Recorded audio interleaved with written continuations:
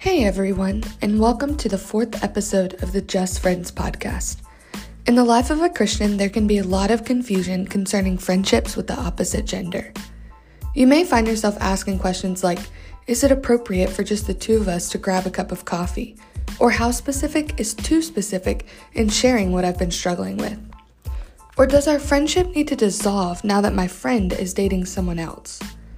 These are just a few of the questions this podcast will seek to answer in exploring how to have purposeful, Christ-centered friendships as we make the most of the friend zone. My name is Kinsey, and I'm the host of the Just Friends podcast.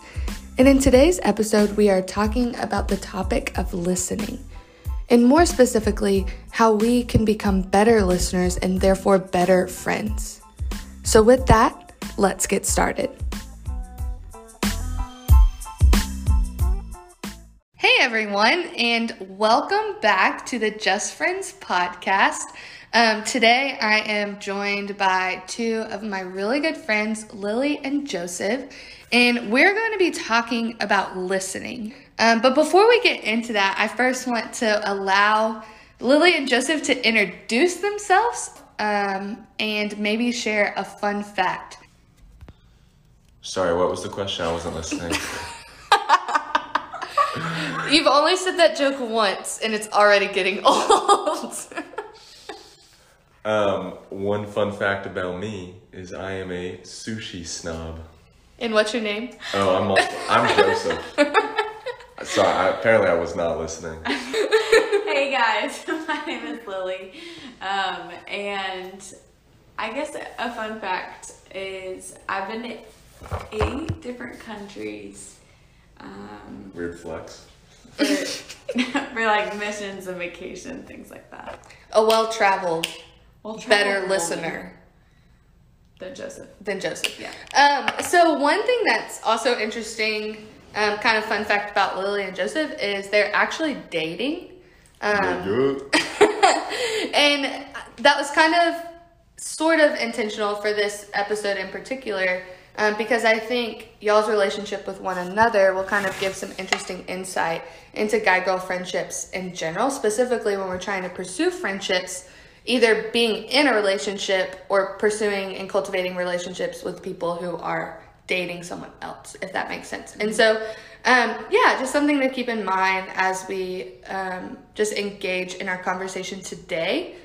But with that, like I said, today we're talking about listening. And so my first question for y'all is, on a scale of 1 to 10, 10 being the best, how good of a listener do you think you are, and why did you pick the number that you picked? I'm not sure. Maybe around like a 7, a 6. Is that too high? It's bold. I think I'm. I guess my biggest issue in listening would probably be trying to fix whatever I'm listening to too quickly. Like if Lily's sharing with me something tough that she's going through, I jump in too quick sometimes. But I try to be like an active listener. Yeah, I agree. I probably am lower than that for sure. I would say like a 4 or 5. I just get distracted so quickly. I just get excited about things and want to jump in. The whole like squirrel thing, that just really applies to me. My mind also just wanders, so I struggle to listen. What are some things that y'all would say in the times when you find yourself being a bad listener? What are some hindrances that are taking place? Like what are distractions or things that you're thinking about? Like what keeps you from being a better listener? Yeah, I think one is even just like, and not even just with Joseph, with other people as well. Like, you know, if I ask them about their day and they like, start telling me about their day, a lot of my selfishness is like, when are they gonna ask me about mine? Or like just like waiting for the question to come back at me. And so like thinking about myself, or even thinking about how to like fix their situation and jump into it. Yeah. I think for me, like just very practically, like active listeners are not on their phone, they're not texting, they're not reading, they're looking at you, or like there's some sort of like eye contact, or not like maintained the whole time. That would be creepy. But they're showing that they're listening. That means a lot when Lily does that, and that's something that I try to do. And like if somebody asks me about my day and then starts doing something on their phone, I'm just like, I don't want to talk to you. Like, you obviously don't care. You know what I mean? Mm-hmm. So I try to not do that as well. But I mean, I also get it. Like my phone's buzzes and I want to look at it. You know what I mean? Yeah. So. And you bring up another good point within that of body language, and how active listening isn't necessarily only listening to the words that are coming out of the other person's mouth, but also conveying to them that you are listening and that you do care and that you are paying attention. In y'all's relationships, our friendships with people of the opposite gender, what are some ways that you convey that you're listening using your body language with just being mindful of the boundaries that are in place?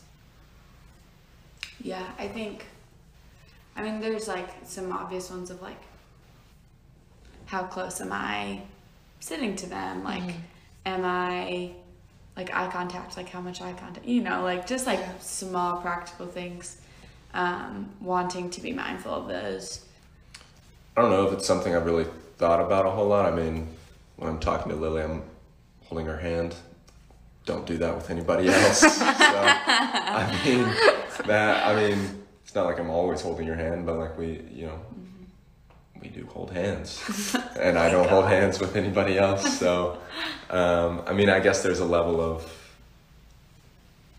intimacy and eye contact that comes like it's not awkward. Lily and I can have eye contact, and it would never be awkward. But like, like I guess I wouldn't hold that as long. But it's not something I like. Thinking about when I talk to somebody. It's just like, hey, don't be creepy. Natural. Yeah. Would you say that aside from the physical contact aspect of it, active listening should look the same? Yeah, I think so. I mean, I think it's just giving your attention to the person you're talking to and not being distracted by, for Lily, squirrels running by, or for me, a text or so. Yeah. I mean, I think that's also just like a respect thing of like, I'm not gonna ask you how you're doing, or especially if it's a serious conversation. I mean, I think it's just as true in casual conversations. It's just as rude, but yeah. Do you think intentional conversations still have a place in guy-girl friendship, even if you or someone else is dating? And what would y'all just say about that aspect of listening? Yeah, I think that if you have a healthy dating relationship, then you can have healthy guy-girl friendships, and respectful and honoring one another. And, in some aspects it may look different. Like, I think there's a respect level of, I'm not going to go by myself with another guy who's my friend somewhere. Like I'm not, I'm gonna honor Joseph in that way. But I can still care for that friend, and I can still be a friend, I don't have to stop being a friend just because they're in a relationship or I'm in a relationship. It might look a little bit different, but that doesn't have to be a bad thing.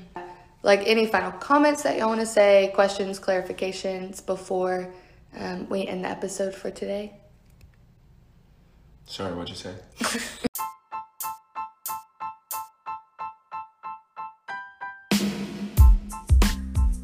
Well, there you have it.